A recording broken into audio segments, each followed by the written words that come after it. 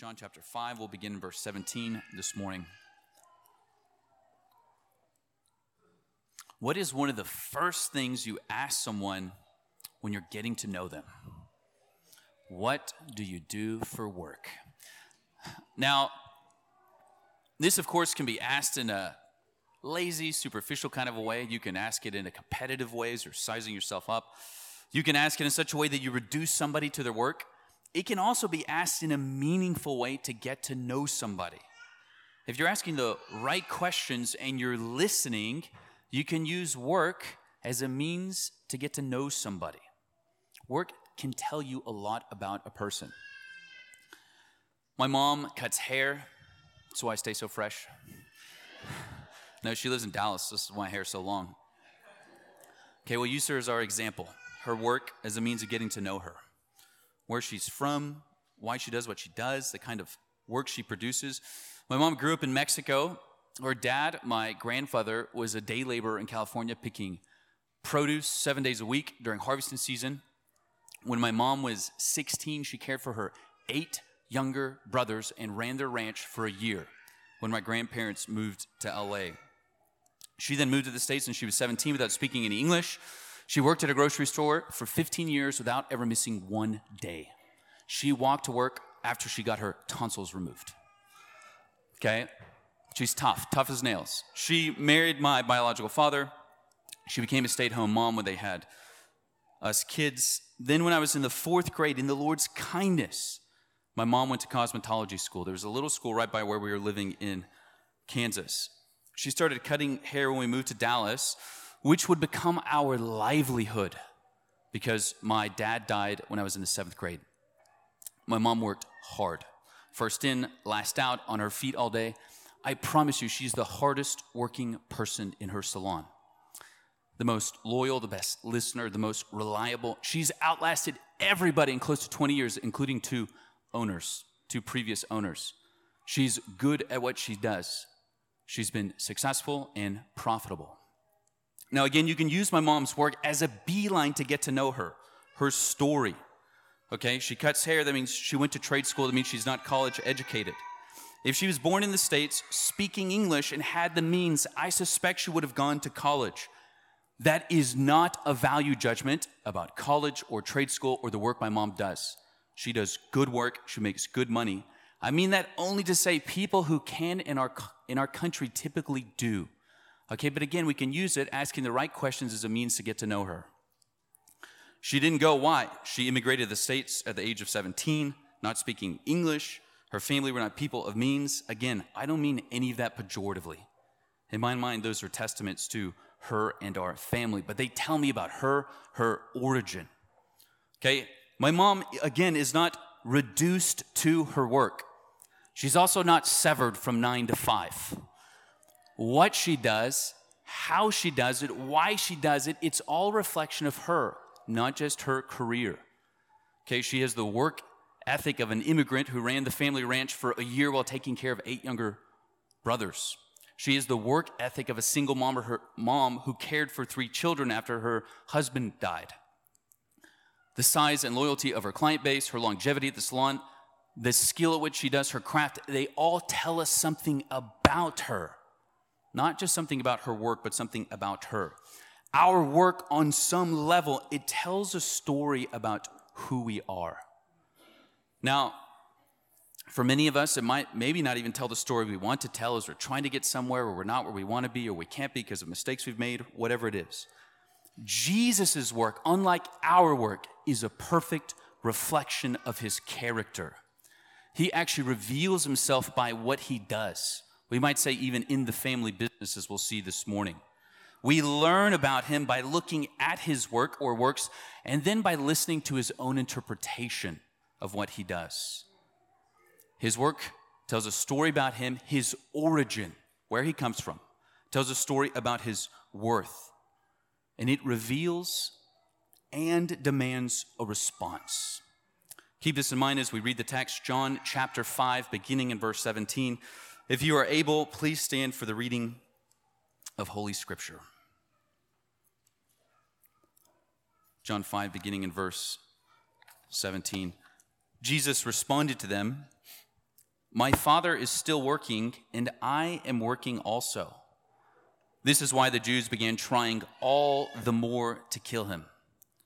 Not only was he breaking the Sabbath, but he was even calling God his own Father, making himself equal to God. Jesus replied, "Truly I tell you, the Son is not able to do anything on his own, but only what he sees the Father doing. For whatever the Father does, the Son likewise does these things. For the Father loves the Son and shows him everything he is doing, and he will show him greater works than these, so that you will be amazed. And just as the Father raises the dead and gives them life, so the Son also gives life to whom he wants. The Father, in fact, judges no one, but has given all judgment to the Son, so that all people may honor the Son just as they honor the Father. Anyone who does not honor the Son does not honor the Father who sent him." You can be seated. Jesus' work demonstrates three things about him we'll see in the text. If you're taking notes, this is our points this morning. Jesus' work demonstrates that, one, he is equal to God. Second, that he is from God. And thirdly, that he is worthy like God.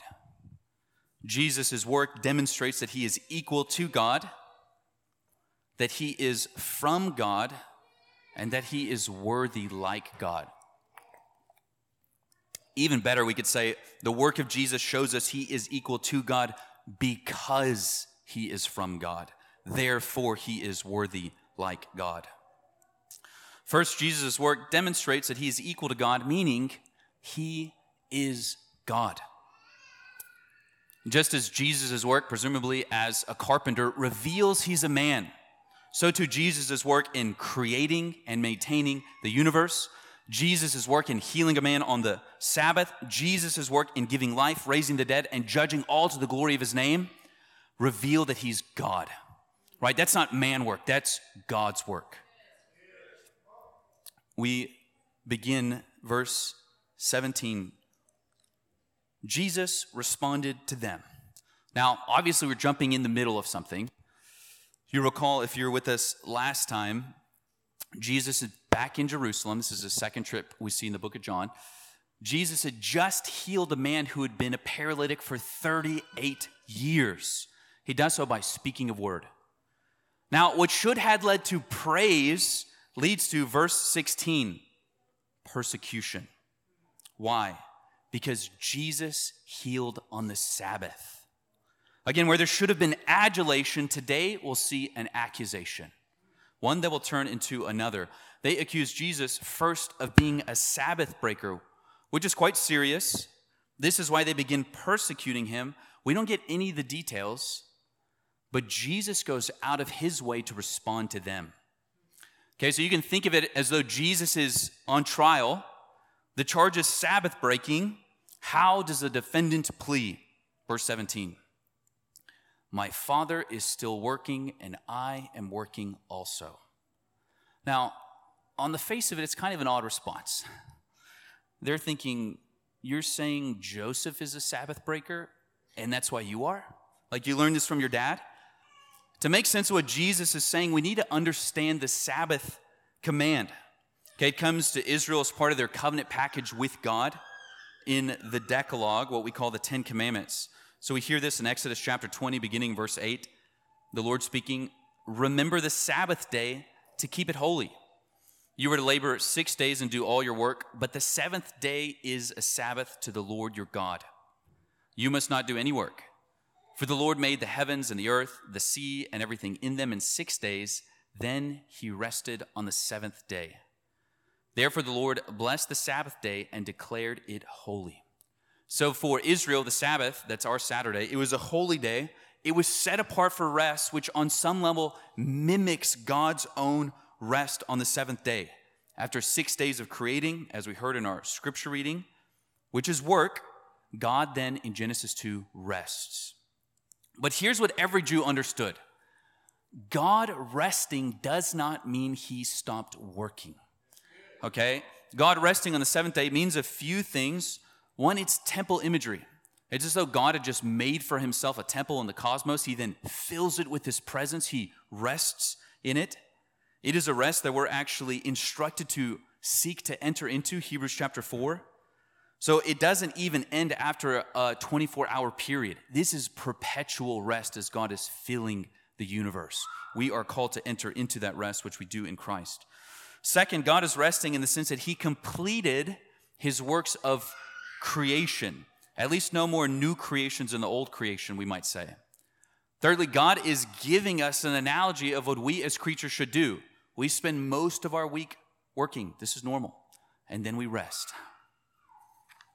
Importantly, God did not rest because he got tired. Okay, Love Boy's classic song, everybody's working for the weekend. It does not apply to God. Dolly Parton's working 9 to 5, does not apply to God. God did not need a break. He did not exert or exhaust himself in making the cosmos. He has infinite power. God alone can be at complete rest and still be working. Now, the Jews understood God did not stop working on the seventh day. If God stopped working, no one would be holding the universe together. No one would be governing everything toward its appointed end. Creation is not like a clock that you make and then set aside. Paul tells us, Acts 17:28, in God we live and move and have our being. He's always working. Okay, when some people take a day off, it can be a real inconvenience to you. You pull into the Chick-fil-A parking lot on a Sunday, only to remember they're not open. Like Job, you rip your robe. The Lord gives, the Lord takes away. No, it's an inconvenience. Your AC goes out, let's say on a Sunday, your tech you normally call isn't working, it's an inconvenience. If God stops working for a millisecond, we're done. Not just dead, we cease to be. Everything that depends upon God for its existence, for its life and breath, which is everything that is not God, if God stopped working, every non-God thing would cease to be. Okay, we're talking Thanos snap, but on every created thing. Every star, every mountain, every atom, every quark, time itself, every created thing unravels. The Jews understood God doesn't take vacations or days off or even breaks. So though Israel was commanded not to work on the Sabbath, they understood that God continued to work. He has to. If he doesn't, we're done. Okay, back to this trial. Jesus is accused of Sabbath breaking, of working on a day when only one being is allowed to work. This is his response to them. My Father's still working, and I am working also. The implications are obvious. Only God can work on the Sabbath. I can work on the Sabbath. Therefore, I am God. Jesus is saying, whatever exempts God in your mind from the Sabbath command, apply that to me. Now, imagine being a police officer. You just pulled someone over for going 90 in a school zone. Really serious. Sir, why are you speeding? Oh, well, officer, I just robbed a bank and I have a hostage in my trunk. Okay, it's like, we're going to need some backup. Hey, Jesus, why are you breaking the Sabbath? Oh, I'm not. I'm God. Yeah, the crazy temple guy's back and he's calling God his Father. Jesus, maybe crudely we could say, he's saying that he's on family business. This is why John tells us, verse 18, you can follow along. This is why the Jews began trying all the more to kill him. Not only was he breaking the Sabbath, but he was even calling God his own Father, making himself equal to God. Jesus is now being accused of two things, not just Sabbath breaking, but blasphemy. The Jews understand what Jesus is doing. It's silly, honestly, when people today say that Jesus never claimed to be God. Religious leaders of his own day understood he was making himself to be equal to God. John 10, verse 23, they pick up stones to stone him. They say, it's for blasphemy because you, being a man, make yourself God. Now, you may recall from my sermon on the prologue, the starting point of all theology is what we call the creator-creature distinction. Okay, you can make a little chart in your notes. You put creator on one side, creation on the other. You have God on one side and everything else has been created and depends upon him. for its life, for its breath, for its being. There is an infinite chasm between the two. On one level, we can understand their confusion and their consternation. They confess the one God who is eternal, invisible, whom no one can look upon without dying. And this Jewish man is saying, that's me. Now, the problem, Augustine says, is that they saw the flesh, they did not see the word. We understand, as Christians, what we sing around Christmas. Veiled in flesh, the Godhead see, hail the incarnate deity. They only saw the man because of the hardness of their heart, and so they only hear blasphemy. They understand that Jesus is claiming equality with God because of this phrase in particular. You'll look at it in verse 18. He calls God my Father. This really triggers them. My Father. Why? Were they not all singing, "Oh, come to the altar, the Father's arms are open wide"?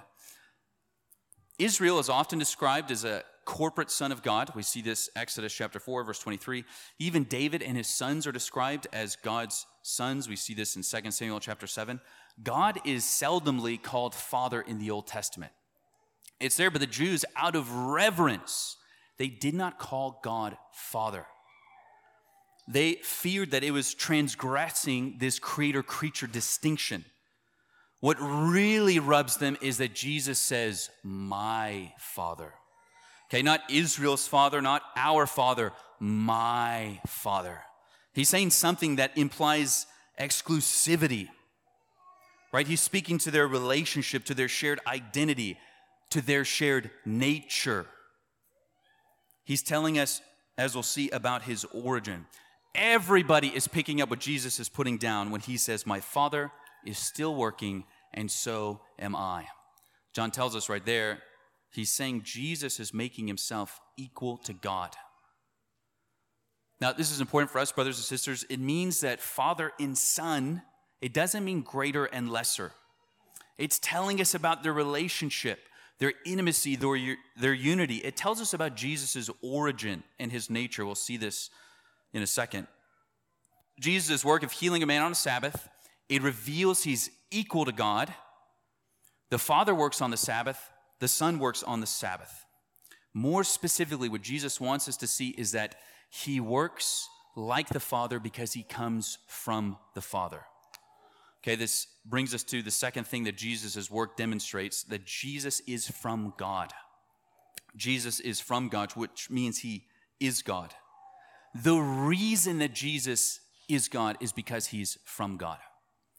I'm going to say this as a disclaimer before this point. Point 2. It is long and teachy. I know you're thinking, John, you're always long and teachy. This one is especially teachy. It's all good.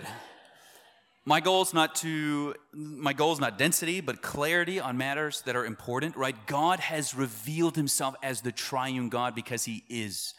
He saves us as the triune God. He calls us into union with himself, the triune God.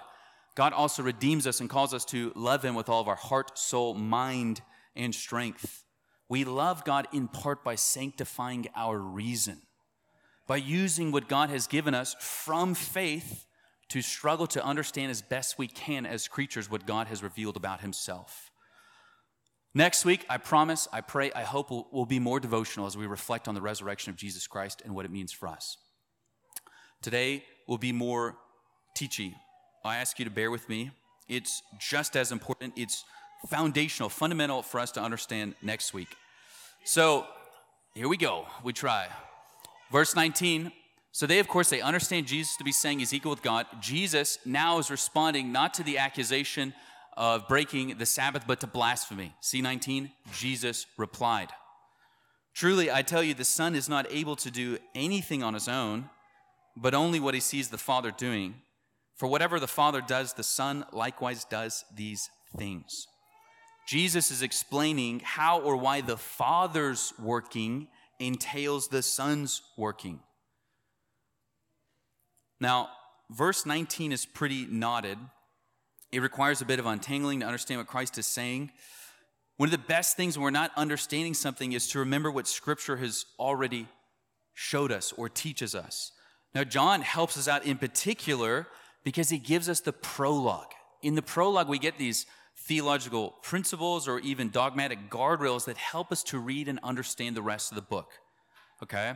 So John tells us, you'll recall, John chapter 1, verses 1 through 3, that the Word is God. This is the Son who is God, we see in chapter 1, verse 18. He was with the Father in the beginning. The Father created all things through him. This means that the Son and the Father are both the one God, and yet they're distinct. This also, of course, applies to the Holy Spirit. We'll spend most of our time today talking about Father and Son because the text does. One God, eternally existing as three persons. They're distinct as persons. They're not different in their natures. One God. Now, the Son, of course, does something unique. We see this in John chapter 1, verse 14. He became flesh and dwelt among us. That is, the Son assumes a human nature. This means the divine Son is both God and man. He does so without ceasing to be God. One person, two natures. This is not true of any of us. We are all one person, one nature. Okay? No matter how sloppy your roommate is, they are not true pig, true man. They are one person, one man.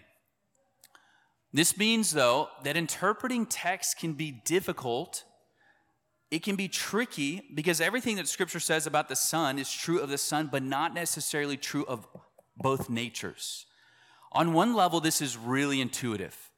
Okay, so in John chapter 4, when we're reading about the Son being tired and thirsty, he's worn out from his travels, from the sun beating upon him. I think intuitively as we read that, we recognize it's talking about his humanity. Like the divine nature does not grow tired and weak and thirsty. The divine nature does not drink water to keep alive. God the Son, according to his humanity, experienced real thirst because he's real man. He had to be made like us in every way if he's going to save us. When the Son dies upon the cross, none of us, I hope, think the divine nature died. That's not possible. God is life. He can't die. He's spirit. He can't be pierced. We understand that the Son's human body died. His lungs filled up with blood. He couldn't breathe. He suffocated. His human soul was separated from his human body. That is the definition of death. What we're doing is we're predicating things of each nature to the person, which is good. God the Son died. God the Son got thirsty. God the Son got tired. That's true of him, the person, according to his humanity. God the Son created the cosmos. God the Son holds the universe together. Those are true things of the Son according to his divinity. There's a lot more that can be said, much we don't understand. But again, I think on some level, it's intuitive as we're reading it. There are some things that are appropriate to apply to God, some things appropriate to apply to his human nature. Now, some texts are just harder to understand. It's not quite as intuitive or clear which nature is being spoken about and why. Verse 19 is one of those. I think that Jesus is speaking about his divinity. This is the traditional reading of the text from Cyril, Augustine, the Scholastics, and so on, because of how Jesus grounds his statement. Jesus saying he works on the Sabbath like the Father. Not similar work, he's doing the same work, we'll see. Okay, verse 19. Truly, I tell you, the Son is not able to do anything on his own, but only what he sees the Father doing. For whatever the Father does, the Son likewise does these things. Okay, we see the Son seeing the Father, something we know from John 1:18. No one has ever seen the Father but the Son. Again, one of the reasons why we think it's talking about his divinity. Jesus here is saying the Son only does what he sees the Father doing, and everything the Father does, the Son does. The Father creates, the Son creates. The Father maintains, the Son maintains. Okay, these things are not true of his humanity. The Son only does what he sees the Father doing. The Son hasn't seen the Father do things like walk on water.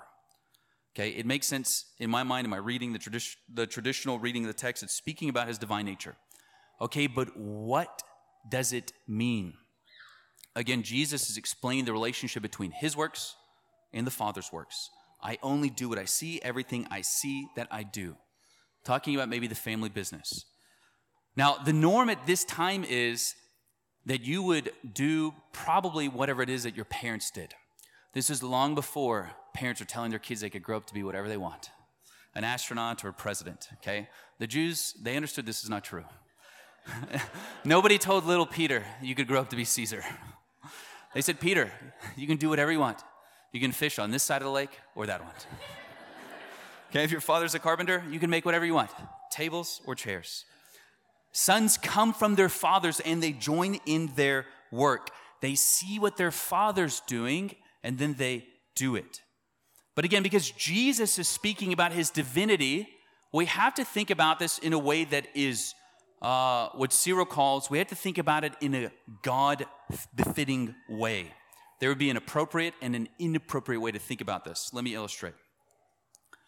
I can remember the first time, that's not what I do for work, but pretend I make paper airplanes for work. I don't know. I remember the first time I made a paper airplane for Haddon. Just mind blown. Like you can take paper and turn it into a toy. He didn't know what a paper airplane was. He came to learn about it. There was a point where he didn't even know what a plane was. Okay, and initially, he can't do it, so I'm having to make all the paper airplanes for him. Now, as he got a little older, he started doing it, but he struggled still because of his little fingers lacking strength, dexterity. He would forget when to make what moves, It comes out looking more like, a dump truck or something. Doesn't fly like an airplane. Haddon had to watch me and learn. To put it bluntly, he couldn't do what I was doing first because he was ignorant and weak. Okay, he had his own mind, will, power. He had to grow. Now, over time, he's learned, he grew. Now he can make pretty good paper airplanes. If you served with the children in the back, you probably have found this out to be the case. Okay, he learned something. He was ignorant. He grew in his knowledge. He grew in his own strength, his ability to do something that he was watching me do. He didn't know what it was before he had seen me do it. Okay, Jesus is not saying there was a time where he was like an ignorant, weak, divine toddler, having to watch his father before he could join in the work. Okay, we'll illustrate. The father did not say, son, let's create a horse. Son says, yes. What's a horse? Oh, yes. Father says, let there be horse. He makes perfect horse. Son's like, this is so cool. Father says, now you try. Son says, horse. Father says, that's a great try, but we'll call it a donkey. Right? This would mean that the son is not God. If he's ignorant, if he's lacking knowledge, if he's weak, if he's needing to grow and to change. Furthermore, it would mean that he possesses a different will, knowledge, power than the Father. They wouldn't have the same nature. Okay, so we have to understand this text in a God-befitting way using what we know from Scripture. We just read verse 18. The Son is calling himself equal to the Father. He's not turning around now to tell us how he's lesser. There are no degrees of divinity in God. John 1:3 is really helpful. John tells us there, all things were created through the Son, and apart from him, not one thing was created that has been created. This means the Father didn't create some things while the Son was watching. Okay, he's not seeing in such a way that he's excluded from the work. The Father didn't create while the Son watched and learned. Rather, the Father created all things through his word. We saw in John 1, we hear it in Genesis chapter 2 in a kind of shadowy way. But the Son doesn't create on his own. He can do nothing on his own, meaning he can do nothing from himself. The Father created through the Word. This is because the Son is from the Father. What Jesus is explaining to us here in verse 19, the manner in which he does the works of God reflect the manner in which he is God. He is eternally the Son coming forth from the Father. He can only do as he is from the Father. He can only do as he sees. Now, sight in Scripture tends to be used metaphorically for knowledge. Okay, so John 1:18, no one has ever seen the Father. There would be nothing for us to see. The Father doesn't have a body. He's immaterial. Jesus has seen the Father completely, meaning he comprehends. He completely knows the Father. Okay, sight is used metaphorically for knowledge. Jesus is telling us in part how he possesses divine knowledge. It's because he eternally receives it from the Father. Why can Jesus do nothing on his own? It's because he receives his being, we could say who he is, and that he is from the Father. Why does Jesus do everything that the Father does? It's because he receives all that he is from the Father. He receives all that the Father is. Again, Jesus didn't just say he was equal with God to now demonstrate how he's less than God. He's explaining how or in what manner he's God. The church has historically called this eternal generation, which is to say that the Son eternally proceeds from the Father.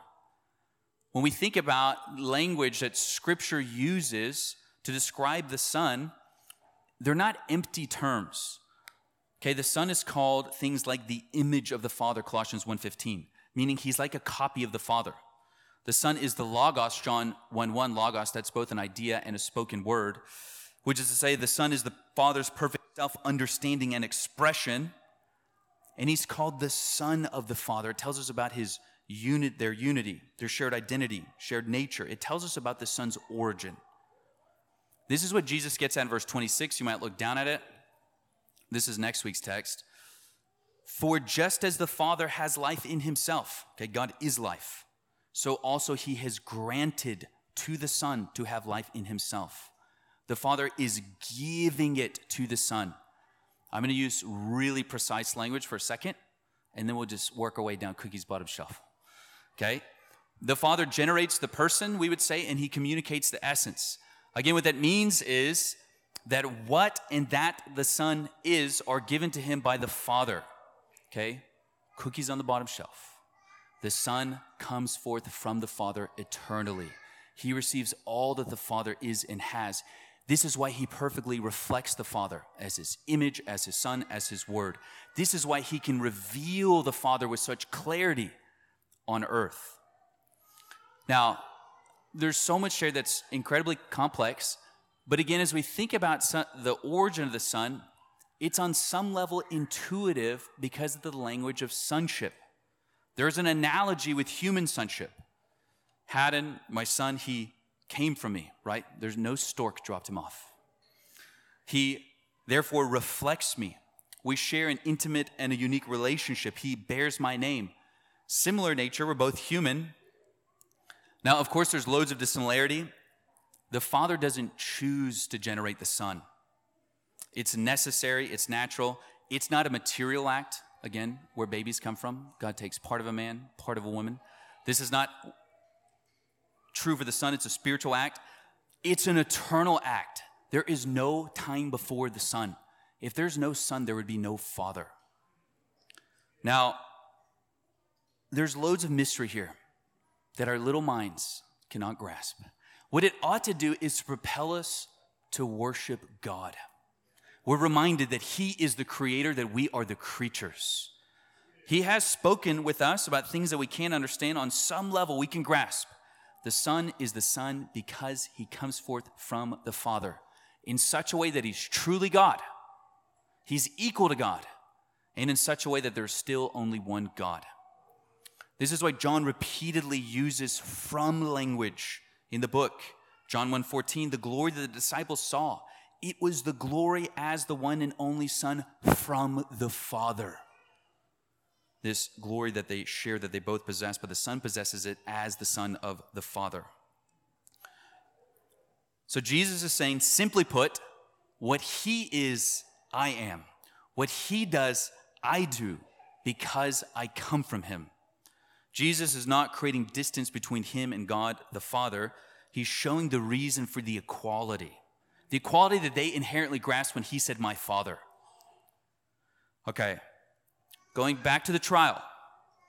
Earlier, Jesus justified his healing a man on the Sabbath by saying, my Father's still working. Now, maybe they heard the Father is holding the universe together, right? The Father is governing all things. And I am healing a crippled man. Like my Father's working, I'm working too, so it's all good. Jesus is saying here, just to make sure you really understand what I'm saying, we're doing the same work. Everything my Father does, I do. Healing a man on the Sabbath isn't the only thing on my to-do list today. The Father created all things through his word. That's me, John 1:3. The Father is holding the universe together right now through his Son. That's me, Hebrews 1:3. Who healed the paralytic? The Father through the Son and by his Spirit. God is working today, and you're looking at him. Okay, their blasphemy radars beep, beep, beep, beep, beep, beep, just exploded. People are fainting in the back. Jesus is just going to keep ratcheting up his language to reveal who he is. This is what he does in verse 20. He says, of course, that the Father loves him. He then says that the Father will show him even greater works. Why? So that you will be amazed. I think this means that the Son will do greater works so that those who see will be amazed. The goal, you'll recall from the book of John, is that we would believe. The goal is that we would believe, and it leads to the honor and the glory of Jesus Christ. Now, the Son's going to do greater works. The Father's going to do them through the Son. What could be a greater work than healing a man who had been a paralytic for 38 years? How about raising a man from the dead? John 11. Jesus' own resurrection from the dead, John 20. Final resurrection and judgment, John 5:22. The Son will do greater works. It tells us explicitly what they are, beginning in verse 21. And just as the Father raises the dead and gives them life, so the Son also gives life to whom he wants. Now, every Jew, probably every person before the modern era, knew that life began with God. Death was determined by God. Resurrection is a work of God. Judgment is an act of God. It's his prerogative. Jesus is taking this and he's applying it to himself. They would have been quite familiar with Deuteronomy 32, verse 39. See now that I alone am he. There is no God but me. I bring death and I give life. I wound and I heal. Jesus saying, just as the Father raises the dead and gives them life, so the Son also gives life to whom he wants. Now, what separates Jesus from the Old Testament prophets, you might be thinking, Elijah raised someone from the dead. Elisha raised someone from the dead as well. That sounded the same, Elisha. Is that Jesus, you'll see, is actually giving life to whom he wants. The Old Testament prophets were merely instruments. Jesus is the God they were praying to. I alone and he, I give life. Just as the Father raises and gives life, so also the Son. Now, importantly, because it could sound like this is contradicting something Jesus just said earlier, the Father and the Son are not raising different people. Just as the Father created through the Word, his Son, just as the Father too then will raise through his Son, that is the Word, and by his Spirit, John 6:63. There is one divine will and power. Okay? This is your second morning. We're already deep in the weeds. We're just going to keep on mowing. There's a Latin phrase coined by Augustine, translated in English. It basically rendered, all the external works of the Trinity are indivisible, meaning everything that the Trinity does outside of itself, the whole Trinity does. Okay, even bottom shelf. Everything that God does, God does. Okay, the Father, whoa. That's why they pay me the big bucks. I know. The Father doesn't create on Monday while the Son is creating on Tuesday. The Spirit's creating on Wednesday. Spirit doesn't hold the universe together sometimes on a weekend so that the Father and Son can catch Top Gun 2. Right? The Trinity works together in all of external works, as is fitting for who they are eternally and internally. Now, we've already considered one example. We'll go back to creation. The Father did not create by himself. John 1:2 or John 1:3, he created all things through his word. In Genesis 1, we saw the Spirit is there hovering. Okay? The Father creates by speaking his word, by breathing. The Father speaks by his word and by his Spirit. The Spirit is there as well, bringing to perfection all the things that the Father has spoken through his Son. There's this basic pattern in Scripture. It's never reversed. Things come from the Father, through the Son, and the Spirit. So who created, who preserves, who healed the man, who will raise the dead? The Father, through the Son, and by his Spirit. The one God acts in an indivisible manner. Just as the Father and Son are one, Spirit too, John 10:30, so too they all work together as one. God will one day make all this clear. Verse 22, the Father, in fact, judges no one, but has given all judgment to the Son. Now, again, requires untangling. It seems like Jesus here is saying something completely different from what he just said in verse 19. There, Jesus says he only does what he sees the Father doing. Here, he's saying he's going to do something that the Father doesn't do. Now, if we keep reading down to verse 30, Jesus says, I can do nothing on my own. I judge only as I hear. This isn't something that the Father is not doing. Rather, I think we're to understand it as though Jesus is saying judgment is a divine work. They would have understood this. It means that all the persons of the Godhead are involved. One will, one power, one justice, one righteousness.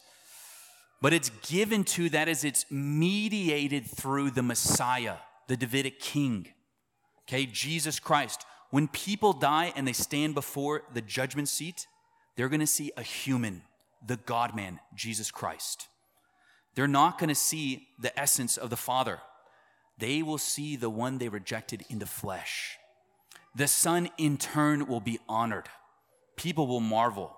The religious leaders, even who denied him, they are going to marvel at what was veiled has now become clear for all to see. You might think about the language in Philippians chapter 2. It is because of the Son's humiliation, his obedience under the point of death, that he's then exalted and given a name above every other name. We know from the book of Isaiah that the name is Yahweh, a name that Jesus, according to his divinity, already possesses, but now he possesses it as the God-man in a way that's visible for everyone. Those who rejected him will kneel before his throne of judgment. He will be honored. Again, here's what's happening. Jesus has taken all these divine works, creation, preservation, healing, life, resurrection, judgment. He's applied them to himself. He's made himself equal to God because of his origin. He is God from God, true God from true God. Therefore, he should be treated as God. We come now to our last point. The last thing that Jesus' work demonstrates in the text is that he is worthy. Again, because Jesus is equal to God, because he is from God, therefore he is worthy like God. And in fact, this judgment is given to the Son. Why? We see it in verse 23, so that all peoples may honor the Son just as they honor the Father. In the language of Philippians chapter 2, one day every knee will bow, every tongue will confess, and it will happen at the judgment seat of Christ. The Jewish leaders may deny that he's God the Son. They may dispute whether or not he's the Messiah. They may question his right to the Davidic throne. They will not on the day of judgment. Brothers and sisters, all of your non-Christian friends and families and neighbors, they will come to know one day what you believe. But it will not be in joy for them. On that day, what was veiled in flesh will become visible. All will confess that Jesus is God, the Son. They will confess and acknowledge that he is the Christ. Some, like us, we will confess it as his brothers and sisters and co-heirs. Others will acknowledge who he is as his enemies. Brothers and sisters, this ought to propel us to share the gospel, to save the sinner, and to honor our Savior. He is worthy. We would tell you, if you're here with us this morning and you know yourself to not be a Christian, we would implore you to turn from your sins and to trust in Jesus today. Jesus is who Scripture reveals him as. He is God become man. Further still, he died upon the cross for our sins. He rose from the dead that we might be forgiven, that we might have eternal life, which is communion with this God forever. I would encourage you to stay after service, talk with any one of our members about the gospel. Come back next week and hear about the hope that we have in the resurrection. Our sermons are not always so teachy. Unless you like it, they're always like that. So again, notice, judgment is given to the Son so that he is honored just as the Father is honored, not in a lesser degree. He is equal. The one indivisible God whose works are undivided receives undivided worship. Said differently, you cannot worship the Father and not the Son. It goes both ways. You cannot worship the Son and not the Father. Jesus goes on, verse 23, anyone who does not honor the Son does not honor the Father who sent him. No Jesus, no God. Jesus tells us, John 14:6, I am the way, the truth, and the life. No one comes to the Father except through me. You can't go to the Father to honor him without his Son. Even more fundamentally, Jesus is God. He is the Father's Word, his image, his Son. He's the Father's perfect self-expression. If you do not like Jesus, you will not like his dad. You cannot have one without the other. The Son is the perfect expression of the Father. Cyril of Alexandria says he, that is, the Father, depicts his entire self in the nature of his offspring. The author of Hebrews says the Son is the radiance of God's glory and the exact expression of his nature. God doesn't have neighbors like that. Paul agrees. He is the image of the invisible God. The fullness of deity dwells in him. Colossians 1. This is why Jesus can say to Thomas, if you've seen me, the one who has seen me has seen the Father. This is not because Jesus and the Father are the same person, but because they share the same nature. Okay, John 14:11, the Father is in the Son is in the Father. You cannot have one without the other. In everything that Jesus does, he doesn't just reveal himself, he reveals the Father. John 1:18, this is because no one has seen God.